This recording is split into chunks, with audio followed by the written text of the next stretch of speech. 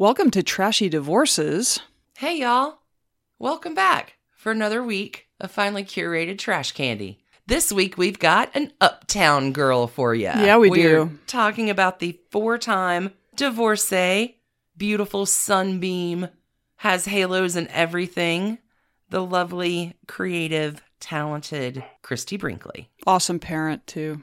Awesome mom. Pretty sure, yeah. For sure. 4 up, 4 down. Yeah, she's got a bad picker, but, I mean, she's got a great heart, we think. Such a good story. Before we get to that, I want to give a little bit of detail on the song Uptown Girl. According to an interview that Billy Joel did with Howard Stern, the song actually is conceived when he's in St. Bart's playing piano, sitting by Billy Joel's then-girlfriend Elle Macpherson. Christie Brinkley walks in. Whitney Houston is there, and he starts this song, Uptown Girls. Naturally, Christie Brinkley, of course, says, it's about me. Right. I was in the video. Right. However, Billy Joel has got to have a certain amount of stuff in order to date back-to-back Elle Macpherson and Christie Brinkley. It does raise some questions about the not supermodel named Billy Joel. I mean, I don't know. It's interesting, right? Must have a great personality. Girl. Uptown Girl was off of Billy's An Innocent Man album, and it kind of gave everybody a shot because Billy's so happy and in love. That was a really good album. All right, Alicia, let's shift over to Patreon this week where we had a big week. Oh, we did have a big week. Many new people have joined us there to hear things like JFK assassination stuff. Ooh, It was JFK Spiderweb week. Tuesday, we covered the Everything episode of Mary Pinchot Meyer. Wednesday for Side Chick, the story of Judith Very Baker, Lee Harvey Oswald's mistress. God, it was so good. And all of you get to hear me feel very awkward as I listen to these stories. They're so good. Do you want to kick off our Magic Mirror? I totally do, with Awesome. much fanfare, gratitude, and thanks. We had a whole bunch of new people join us this week. Sandra E., Roseanne O., Diane T., Cheryl J., McLean A., Eliza W. We also have Meg B., Laura Rebecca, Dana, Susan H., who is actually my auntie from another mother, and also hello, Matt, and Stephanie S., and late edition, Donna's Craft Podcast has joined the Magic Mirror. I've got to check out Donna's Crafty Podcast. Yeah. Like, that sounds like it's right up my alley. Yep. Thank you, everyone. For sure. We are so thrilled that you've joined us over there, and we are so happy to be putting really fun, sometimes adjacent stuff over there for you, so we hope you enjoy. If y'all are interested in hearing your name in the Magic Mirror, Patreon.com/trashydivorces. That's exactly right. What she said. And pick up on hours of extra bonus content a week in a million different trash candy threads that, so good. All right. You about ready to... I am so ready for the sunbeams and heartache that is Christie Brinkley. Let's make it work. Let's go, go, go. Do it.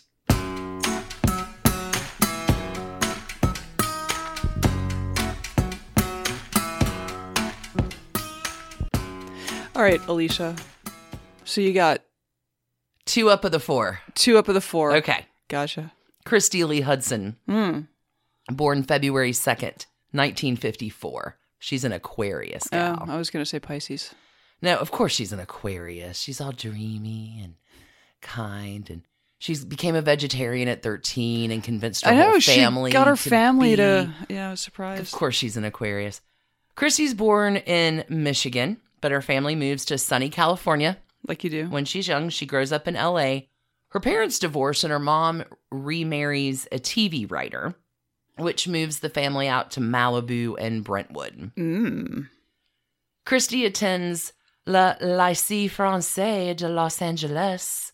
During high school, she's a Francophile, lover of all things French. She loves art and French. So not a James Francophile, because that would be weird. Just into French stuff. Into French stuff. Okay, not James Franco. Christy graduates high school in 1972, and like you do, moves to Paris. to study art. May as well. I mean, that's the dream. I mean, she's a very talented artist and she's been to French school. So, of course, you're going to go to Paris and live the dream. Why wouldn't you? Well, Paris is actually where the modeling thing happens. In 1973, Christie is spotted in a post office in Paris. And you can't make it up. Nope. Introduced to John Casablanca, who gets her to Elite, who she meets with. And by the end of that lunch, she has been booked for 3 national campaigns. And a model is born. Yep. Christie finds it kind of hilarious. She's like, I'm a surfer girl from California, not a model. But okay. She's 19. Also when she's 1973, it's a big year for love. Christie meets and marries her first husband. He is a French artist, Jean-Francois Allot. Jean-Francois was born in Morocco. After Moroccan independence, he moves to France and then on to the U.S. in 1975. He and Christie marry in 73. He is super handsome. I'm sure. Distinguished international man. It's hard to get a scope on what happened. It seems like their careers were definitely diverting. She's traveling all the time for shoots. He is literally a very talented cartographer and illustrator. Oh, interesting. He's a map maker. That's interesting. Yeah. He studies at École Nationale Supérieure de Beaux-Arts and at the Sorbonne.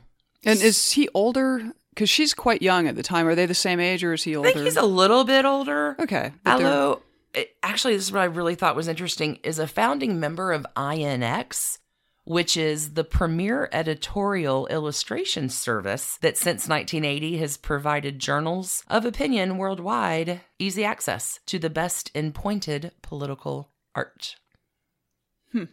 Christie and Jean-Francois divorce in 1981. No kids. So 8 years of marriage? 8 years of marriage.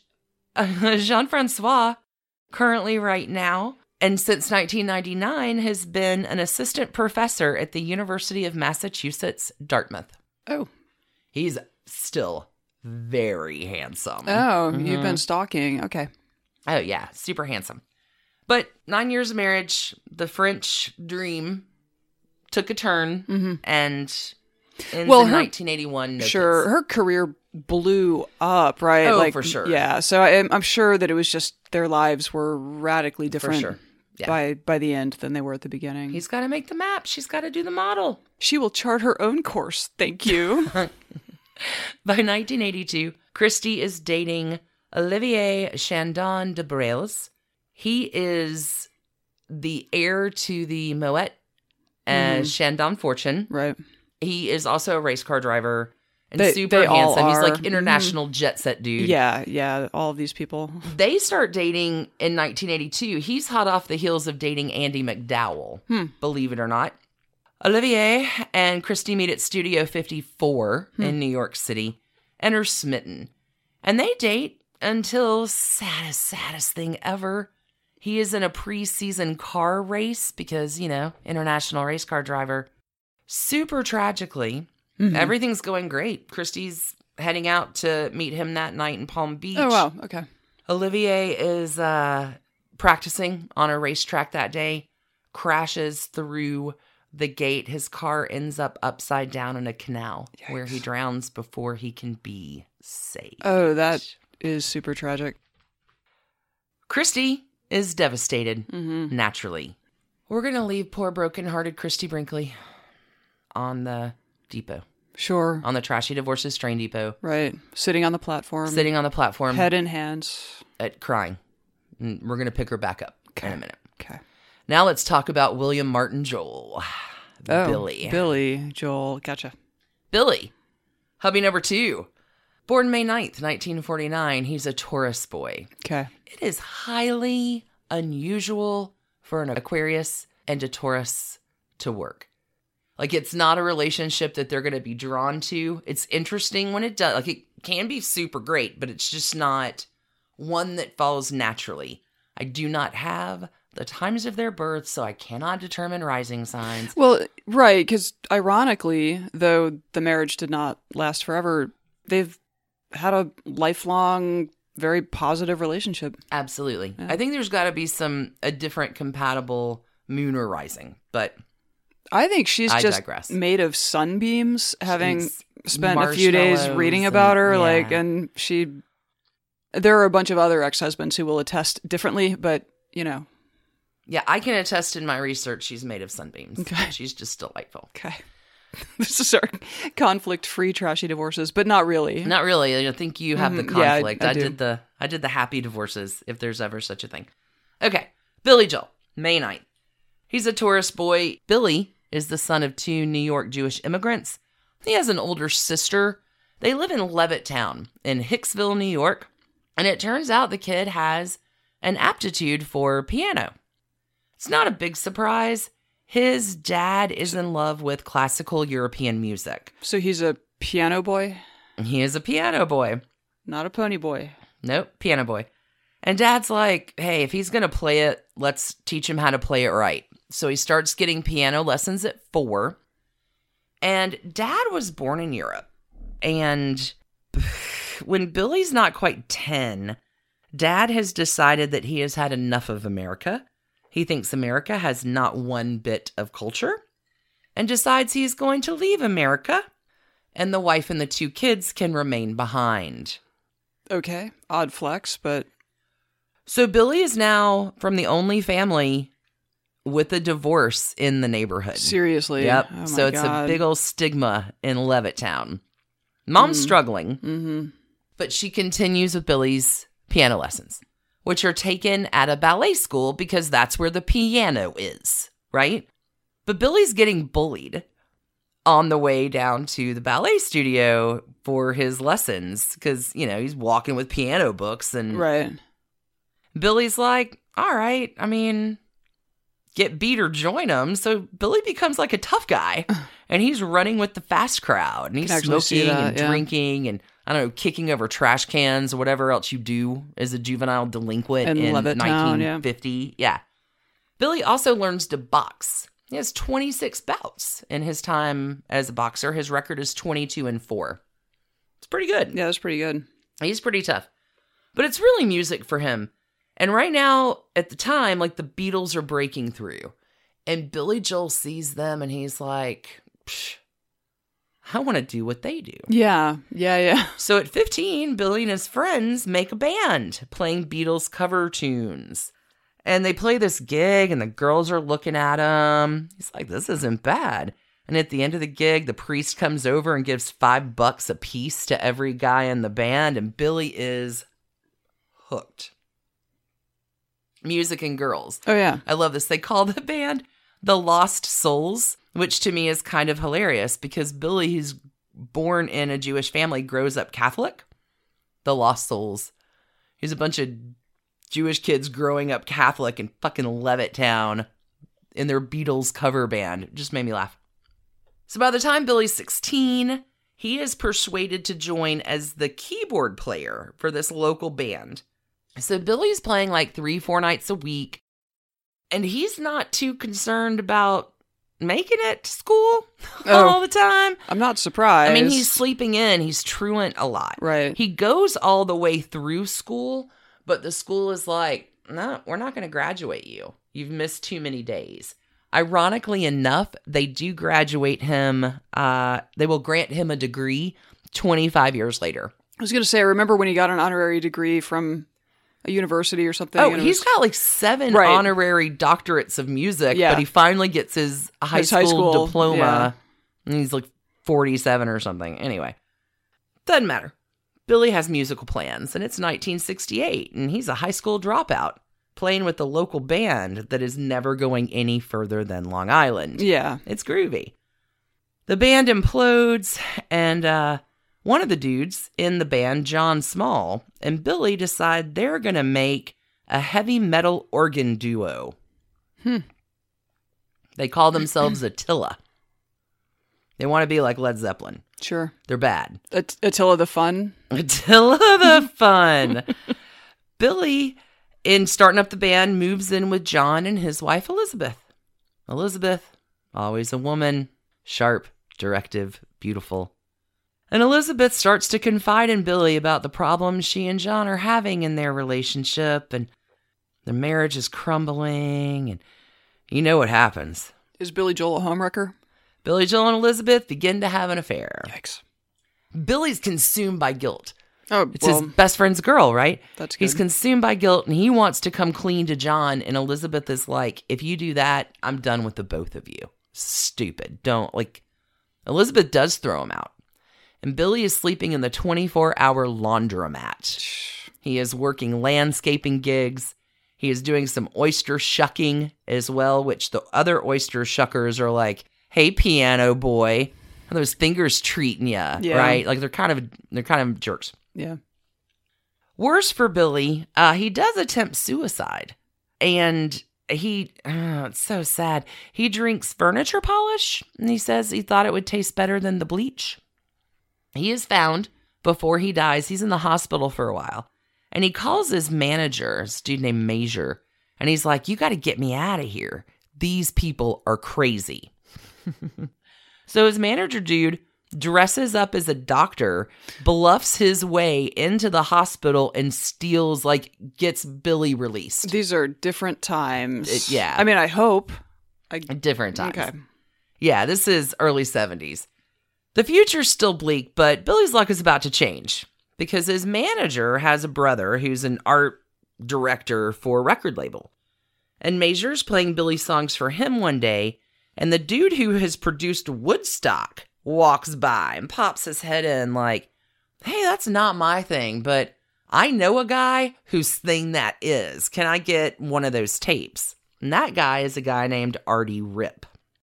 Artie Ripp has produced a lot of people, notably the Shangri-Las, and Artie loves Billy and signs him, sight unseen.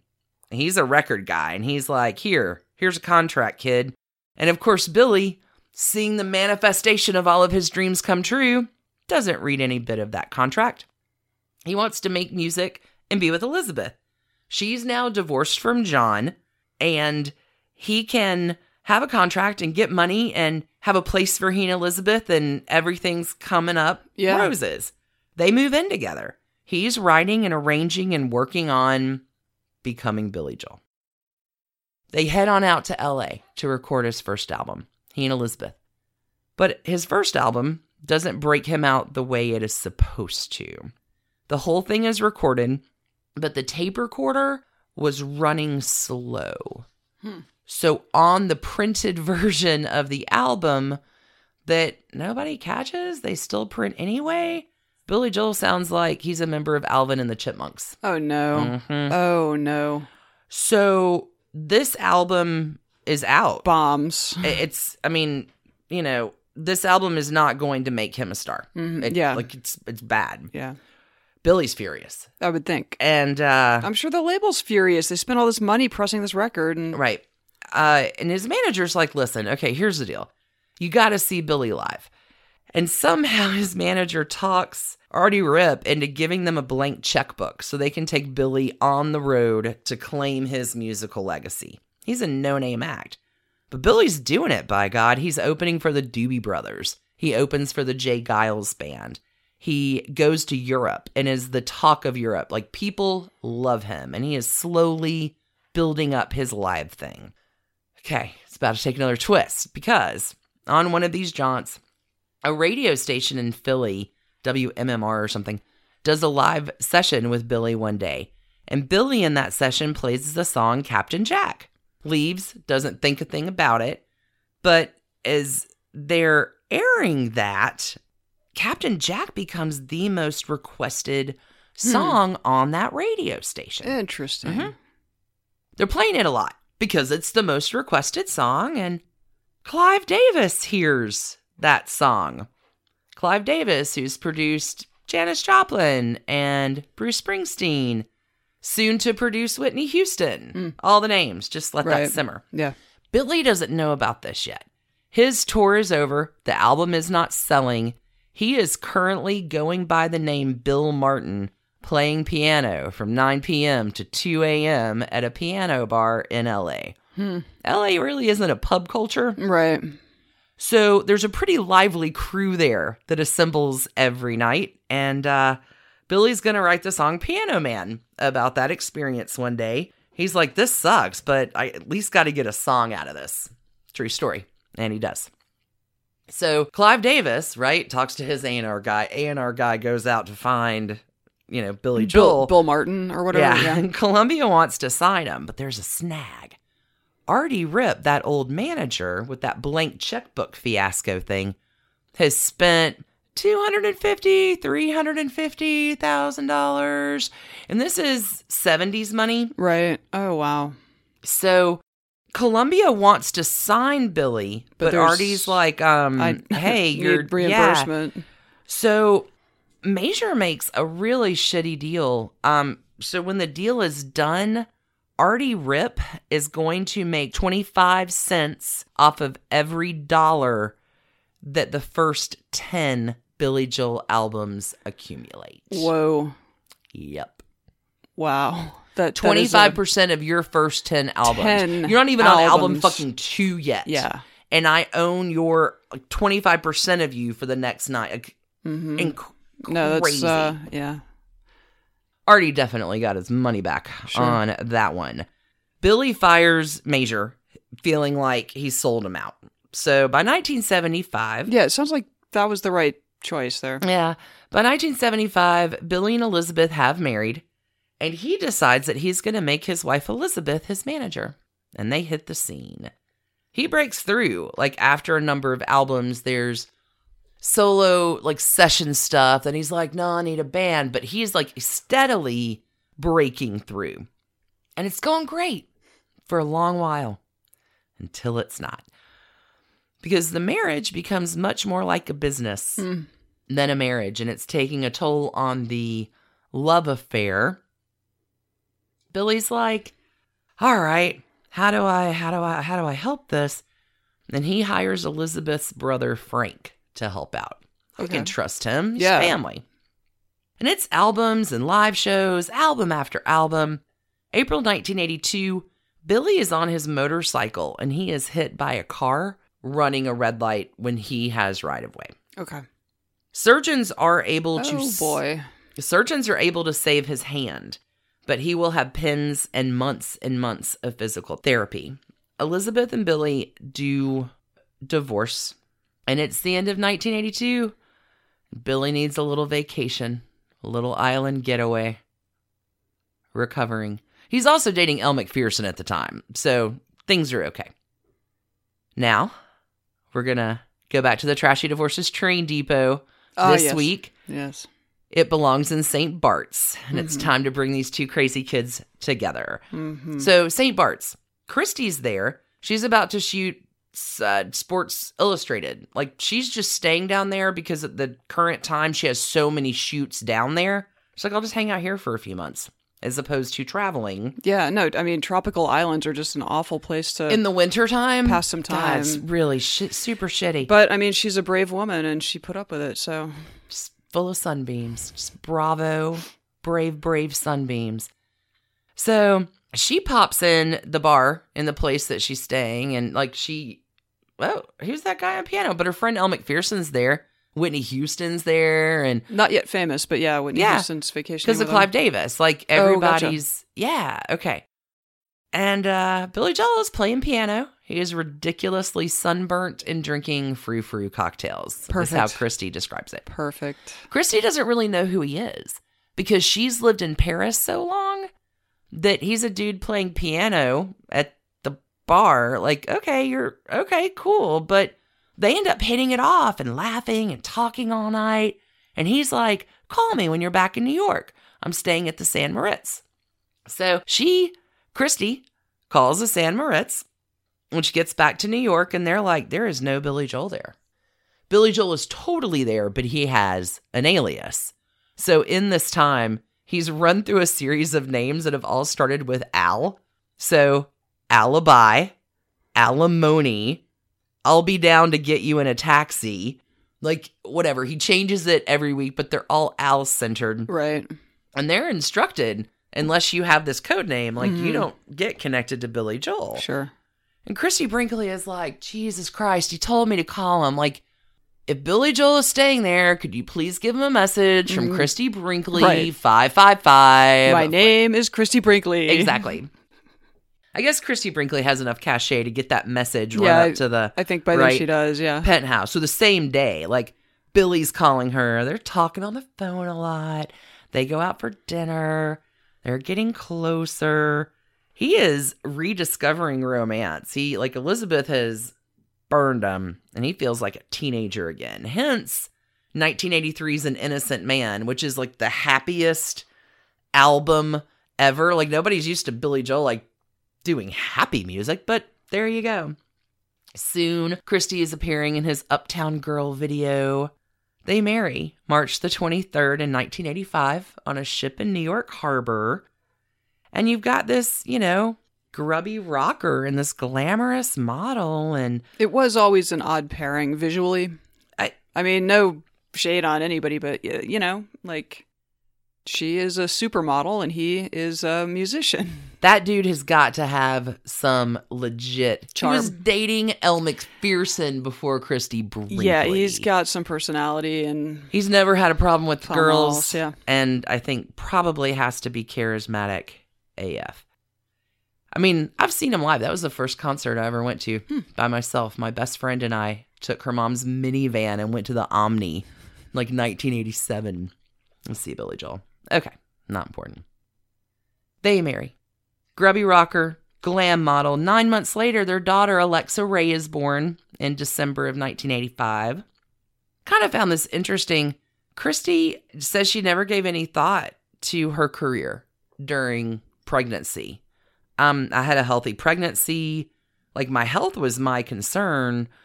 I was so excited to bring Alexa into the world. And it's kind of interesting. Christy loves being pregnant. She thinks it's the most creative thing a woman can do. Christy's a frustrated artist, she calls herself. So she always wakes up with a desire to create something. And not every day, she can't. But she says when she's pregnant, I am creating. No matter Right. what else I do that day, Right. I am creating. She's full of fucking sunshine. So Christy is just a natural mom. Like, she's somebody who's going to get down on the floor and play with the kids. Another thing Christy does, which I find just remarkable, Billy doesn't really like to be photographed, and he's got this new album coming out. He's like, I need cover art. I don't want to do another picture. And Christy, woman of magic's like, hold on, I'll be right back.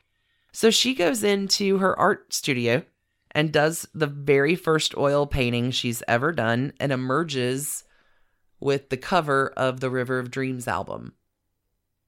It's amazing. And he's like, Right. I didn't know you could do that. Like, whoa. Yeah. But I mean, that's what she went to Paris for in 1972 is that, right? Like, But- her life took a weird and incredibly weird turn, lucrative but turn, yeah. but yeah. She paints his album cover.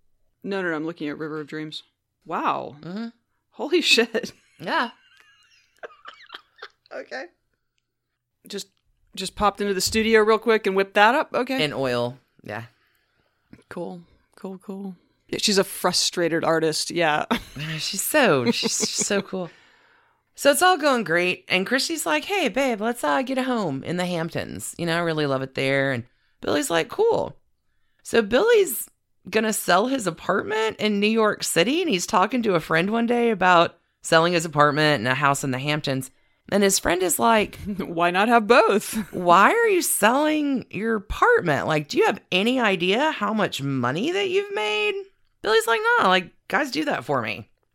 Well, Billy does a little investigation and finds out that about 90 million of his dollars are missing, thanks to ex-brother-in-law Frank. Billy's overall debt is about 30 million. Holy shit. He owes 5.5 million of that to the IRS. Naturally, Billy files suit, Freaks out.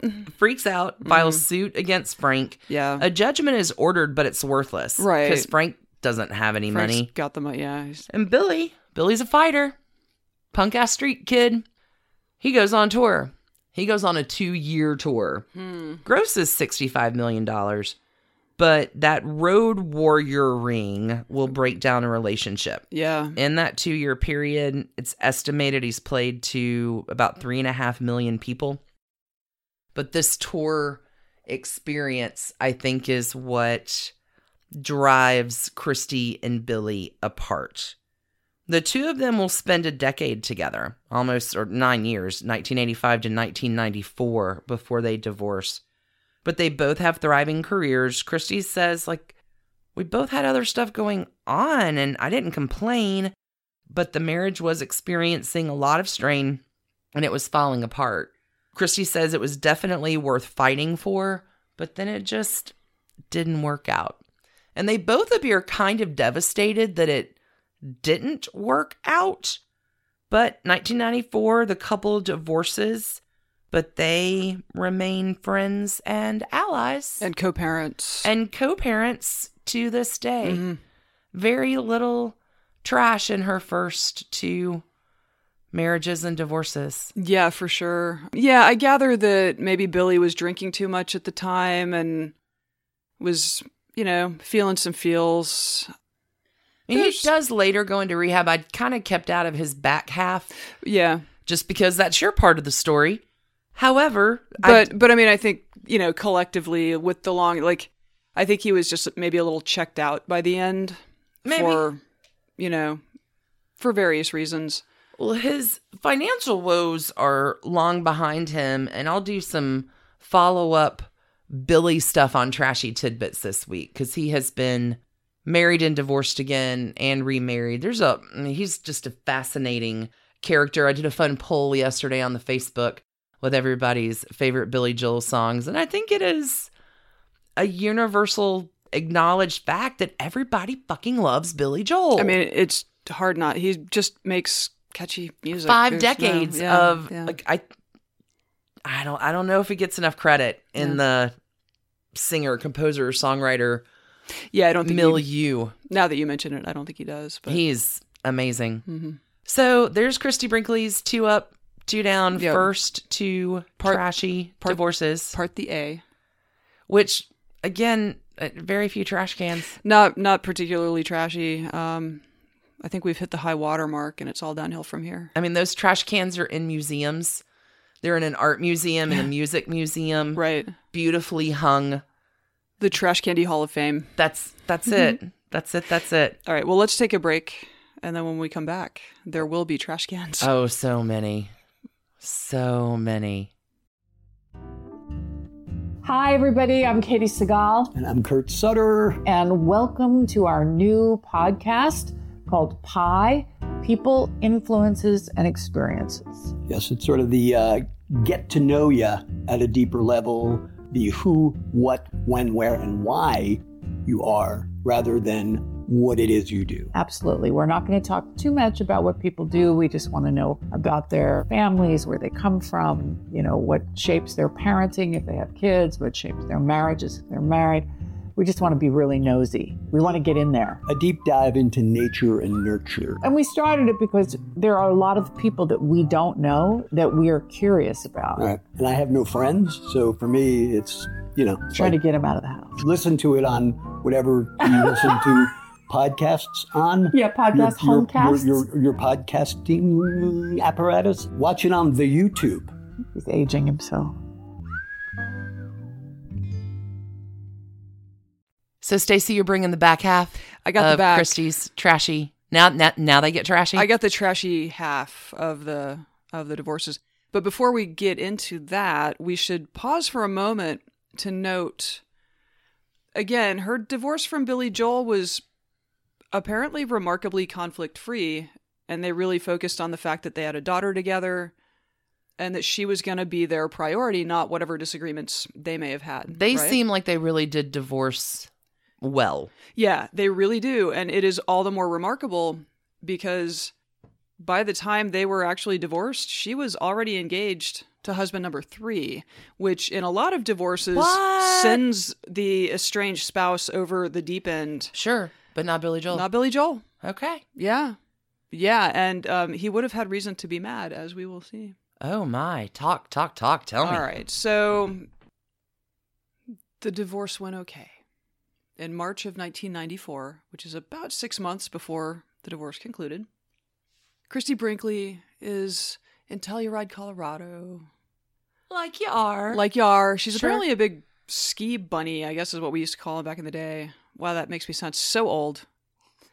She is a ski enthusiast. She is a fan of the powder, and we don't mean it in the normal way we mean it on this podcast. Yeah, that's the truth. Not the cocaine kind. Not the cocaine kind. The snow The kind. snow kind.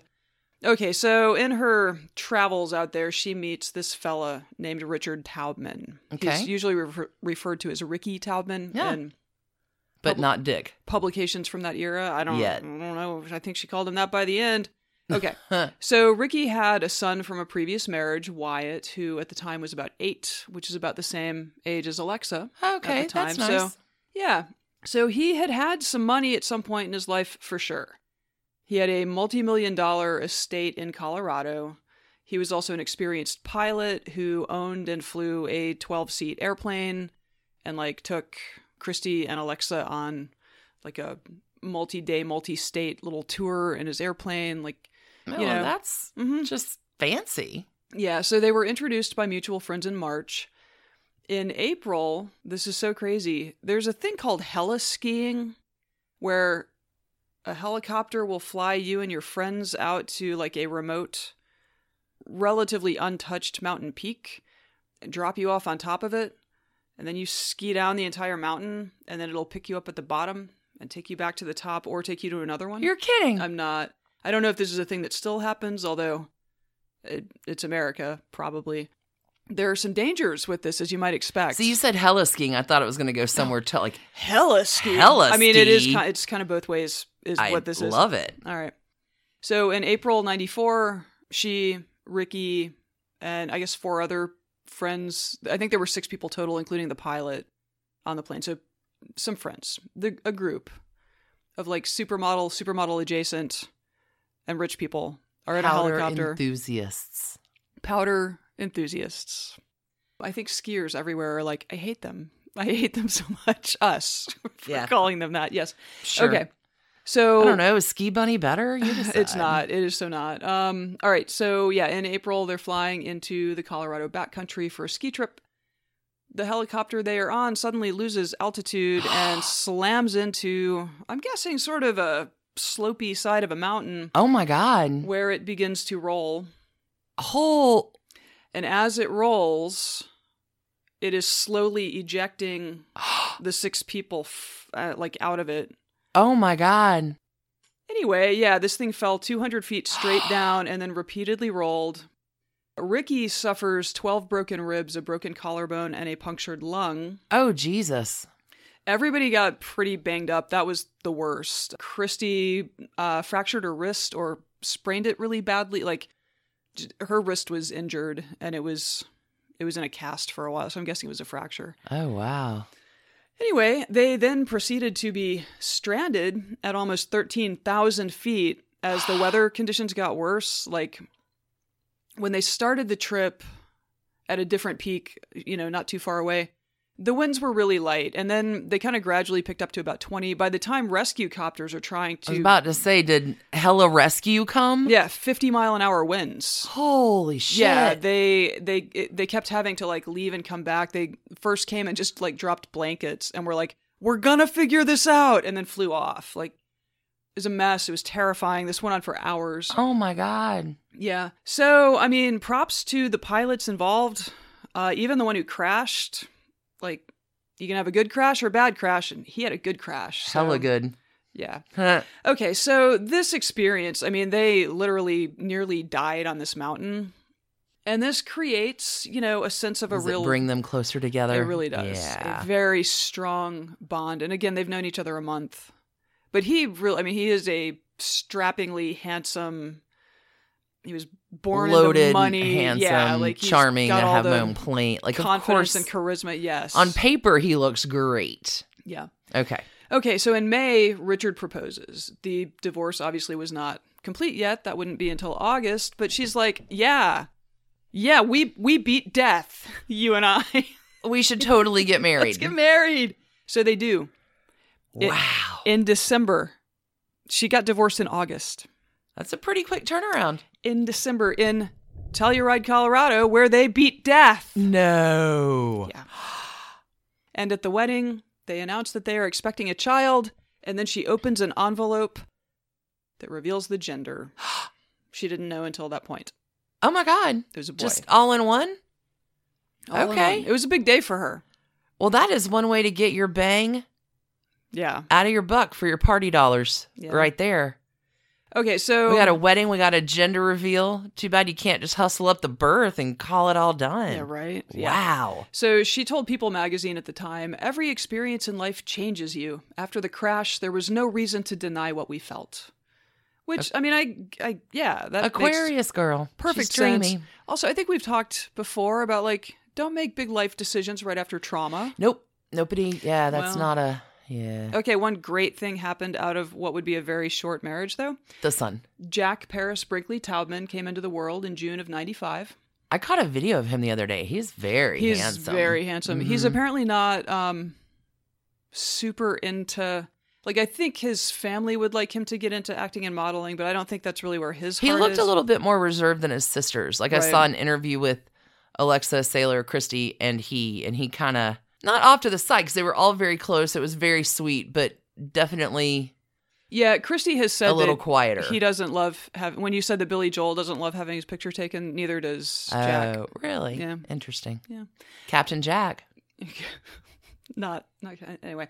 When Jack was all of 7 weeks old, Christy Brinkley grabbed him and left Colorado not for the last time, but she was done with Richard Taubman. Like, that is Wow. precisely how So long that in and took. out in a year.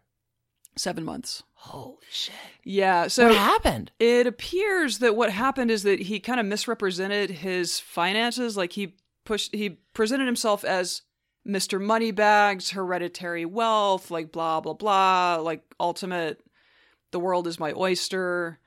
But the paper wasn't worth what it was printed on. Apparently he was sort of known as like the playboy who squandered dad's fortune. He was supposedly an LA real estate developer at this time, but like apparently he borrowed $1.5 million from Christy Brinkley with no intention of ever paying it back. Oh. And no ability, it turns out, to ever pay it back. So during the course of the divorce, he ended up having to sell this. Let me read you how People covered this. Because again, they covered the wedding and the helicopter crash. They covered all of this because she was a superstar at the time. Like, she was everywhere. So Yeah. You know, her life was notable to places like People magazine. So this is what People has to say. What went wrong? They married on a mountaintop in Colorado on a perfect winter day and got to know each other later. Wow. Red flag, red flag. Ooh. There have been widespread reports that Brinkley, 42, bolted because Taubman, 46, wasn't the Mr. Moneybags he first appeared to be. A lawyer for Taubman, whose late father Morris was a real estate magnate in San Diego, vigorously denies his client is financially unstable. This much is certain. Taubman's main source of income is family investments. Some of the family firms filed for bankruptcy in November 94, and Taubman was sued by his sister last January for $300,000. Oh my God. In May, he finally agreed to pay an out-of-court settlement. Last week, Taubman, still known to San Diego business people as the Playboy Son, was preparing to sell his $3 million Victorian mansion in Telluride. So, Wow. that did not go well. And it did not take long for her to suss out that he was... I mean, I don't know that he was a con man, but he certainly may have overstated the amount of jeopardy he was in at that point on purpose or just because he'd never had to deal with consequences. Hard to say, really. Hard to say. Okay, friends say everybody was real surprised she married him. She's a very normal person, and he's so highfalutin. Props for that word. Says a Brinkley acquaintance. One of her pals says, it was a passionate thing. And what she got from it, her son, is an amazing blessing. But of course, there's hurt there. How couldn't there be? So apparently Ricky was trying to kind of get her to come back and anyway, And she was like, big ol' nope. yeah, I don't know the precise Like, I don't know that she's ever disclosed precisely kind of what went down. I mean, if you're not feeling it, you're not, like, don't. Like, what is specifically known is that in the divorce, she got him to give up his parental rights over Jack, and they've never had a relationship. oh, wow. Yeah, which, again, let's go back to how things with Billy Joel ended. Like, she didn't try to go to the mat to keep him away from his daughter. Right, like, it's very, there was something there's really something up, you know? Something's there. Interesting. Yeah, so that is husband number 3, Richard Taubman, who, as far as I know, like, as far as I can tell online, he's still alive. He's around 70 years old.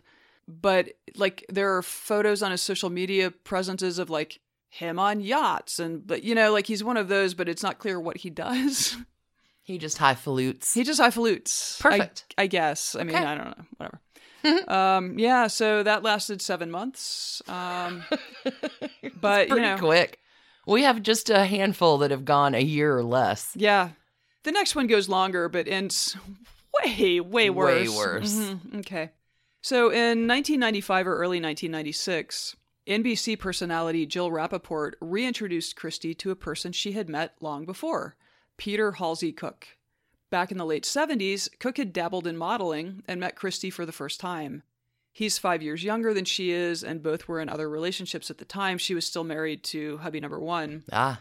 So if there were sparks back then, they didn't amount to anything. I don't know that there were, but there might have been. Anyway, so fast forward to the mid-90s, and, you know, little Peter the model has turned into a respected architect and a denizen of the Hamptons social set, which Christy has her house there. Loves the Hamptons. Yeah, that is her place. And in fairness, Peter Cook is a descendant of 3 of the area's founding families, so I think we can stipulate that he probably walked into life pretty loaded. But it seems like he set out on a career path to expand that wealth and make something of himself. Okay. And be a guy, be a person. Highfalutin Hamptons boy. Highfalutin Hamptons boy. Yeah, so they became engaged in August of 96. They That's got really... When did she divorce? 95. Okay, so an appropriate time. She doesn't wait. So they become engaged in August 96, and the next month they marry in Bridgehampton. She is quick. She's quick. Wow. I feel like one takeaway from this story is to slow down, Christy Brinkley. You don't have to marry everyone you meet. But it's like the window is open girl in How I Met Your Mother, the right? window Like, is open. yeah, she no longer does this, but she really was just like, nah, I'm all in, let's go. She's learned her lesson, I think. Okay, so at the time, she was super elated, though, and she told probably People magazine, I finally have what I always wanted, a husband who is so involved in the family, who cares about it with every ounce of his being, who is there for us. Aw, it's every time it's finally. Yeah. God bless her little I know. sunshine self. Sunshine beam, yeah. Okay, so 98, though, the couple has a daughter, Sailor Lee Brinkley Cook, and Peter adopted Jack, who, you know. Oh, fantastic. Things were going swimmingly in the Brinkley Cook home until June of 06. Okay, so that was when Christy agreed to give the commencement address at the local high school graduation there in the Hamptons. Oh, well, that's nice. And afterwards, a policeman walks up to her and says, that husband of yours won't knock it off. And she's like, sorry, what? Excuse me? And he said, he's having an affair with my teenage daughter and that bastard won't knock it off and I have to come to you. What? Yeah. Okay.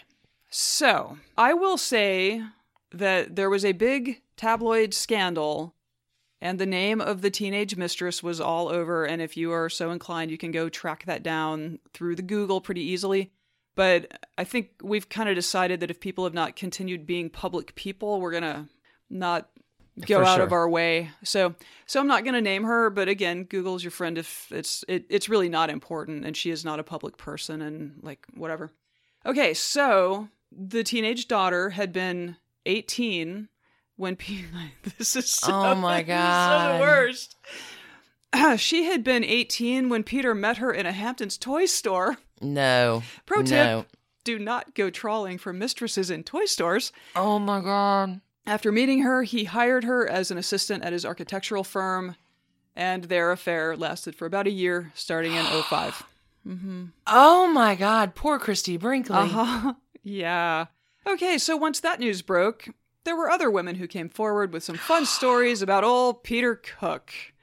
There was Samantha Cole, who claims to have dated Peter back in 1996, when she was 19.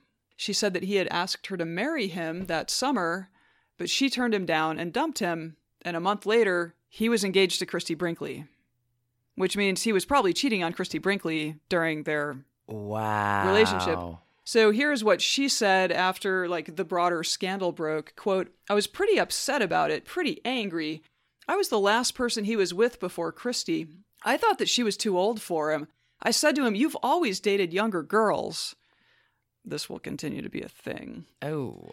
So if an affair with an 18-year-old was not enough, it came out during the 2-year-long divorce that culminated in a pretty trashy divorce trial there in the Hamptons, that Peter had paid his teenage mistress $300,000 in hush money.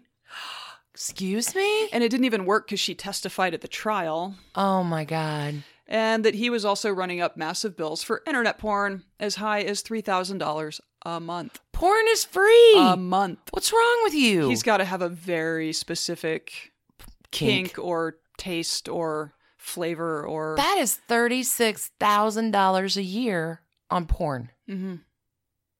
Yeah, that seems high. Rich people problems. Yeah, right. Okay.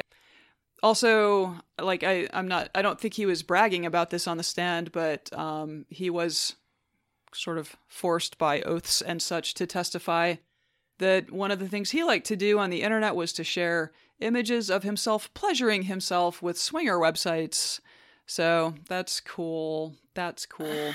And then Alexa Ray, Christy's daughter with Billy Joel, testified that Peter had always been a jerk to her and specifically recounted a time that he had become so angry with her that he dunked her head into a bucket of water, an incident that Peter says never happened. So, Christy, go. Go. Mm-hmm. A court-appointed psychologist said that Peter was, quote, an insatiable narcissist, unquote. And, the matter was ugly and public, which, hey, that is exactly what we look for in this podcast. So at the conclusion of the divorce, he walked away with a $2.1 million cash settlement, most of which was destined to land in his lawyer's pockets. In exchange, he gave up rights to 18 properties that Christy had purchased during their decade of marriage, and she won sole custody and decision-making rights for Jack and Sailor. Good for her. There was a pre-existing visitation schedule that was every other weekend and one weeknight with extra time in the summer. I don't get the feeling that the kids are super hot on Dad, though. Okay, so the divorce became final in late 2008, and, both of them claimed victory, but it was pretty clear that Christy Brinkley won this divorce. For sure. All right, so as for Peter Cook, by the time the divorce trial kicked off in June 2008, he had already moved on with the woman who would become his next wife. Oh, goody. That marriage ended with Peter caught cheating as well, and in 2014, Suzanne Shaw, the second wife, publicly apologized to Christy for having badmouthed her in the past. Quote, "Christy was wrongly vilified as being an embittered ex-wife. I now believe she had every right to do what she did by taking a public stand. She was only trying to protect her children and have the truth be told. Given the nature of Peter's behavior and battles for sole custody of their children, it was necessary for her to confront him publicly." Good for her. And good for that's girl power. Yeah. Sticking together. Yeah, for sure. Yeah, if you go search Peter Cook on page 6, you will find story after story about him dating, taking pictures of, or generally being a creepy older guy around very young women. He's 60. What's he doing now? In September of this year, the year of our Lord 2019. 2 months ago. 2 months ago. Okay, 3 months ago. Peter, age 60, as noted, took a 20 or 21-year-old, reports differ, and at page 6 is certain she's 20, to Greece.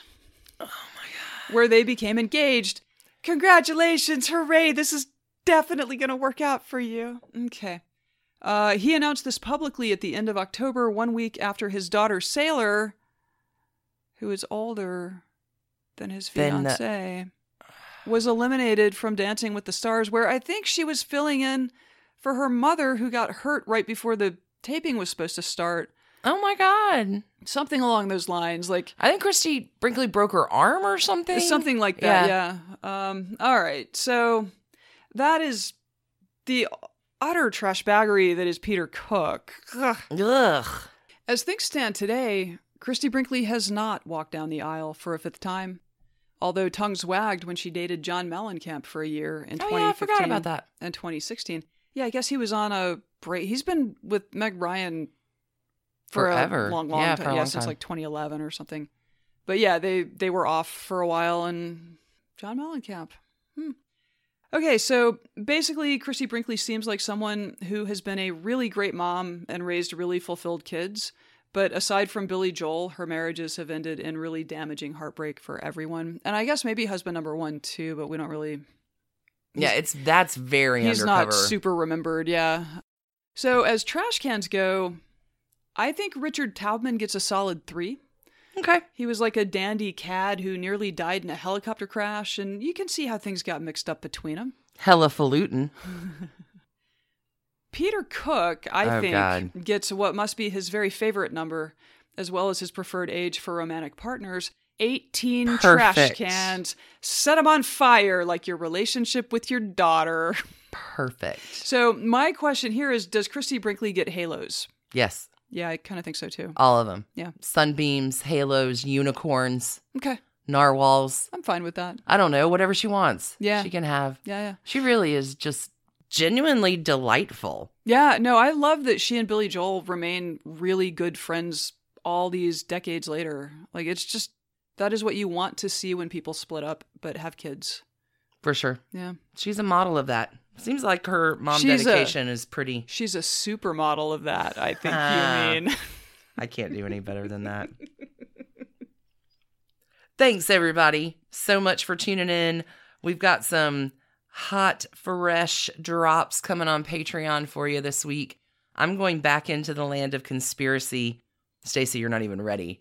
Probably not. Trashier Tutors this week. We're doing the Shakespeare authorship controversy. Oh my God, this is one of your bugaboos. Oh, it's so good. Yeah, and yeah, we're yeah. going to talk about some possibilities of Shakespeare authorship. I'm really lit about it. You've got Side Piece coming up this week. Trashy Tidbits on Thursday. We'll pick up a lot of stuff on Billy Joel that just wasn't in the Christy Brinkley arc, as well as all the other hot news from the week. Yeah, there you go. Hey, and please enjoy your Thanksgiving leftovers. Hopefully, people are sick of eating leftovers by now. It's Sunday, babe. Just throw them in a soup pot. Put it on low. How many sandwiches can you eat? Check on it tomorrow. Y'all are the very best. Thank you so much for tuning in for yet another episode of Trash Candy. We'll be back next week. It's like stealing trash candy from a baby. Keep it trashy, y'all. Bye. Bye. And thanks to you for listening. Trashy Divorces is a Hemlock Creatives production, created and produced right here in Atlanta, Georgia by us, Stacey and Alicia, with a little research and writing help from the brilliant Melissa O. Our art is by Sydney V. Smith. That's Sydney V. Smith at carbonmade.com. And our music is used with permission of Ratsy.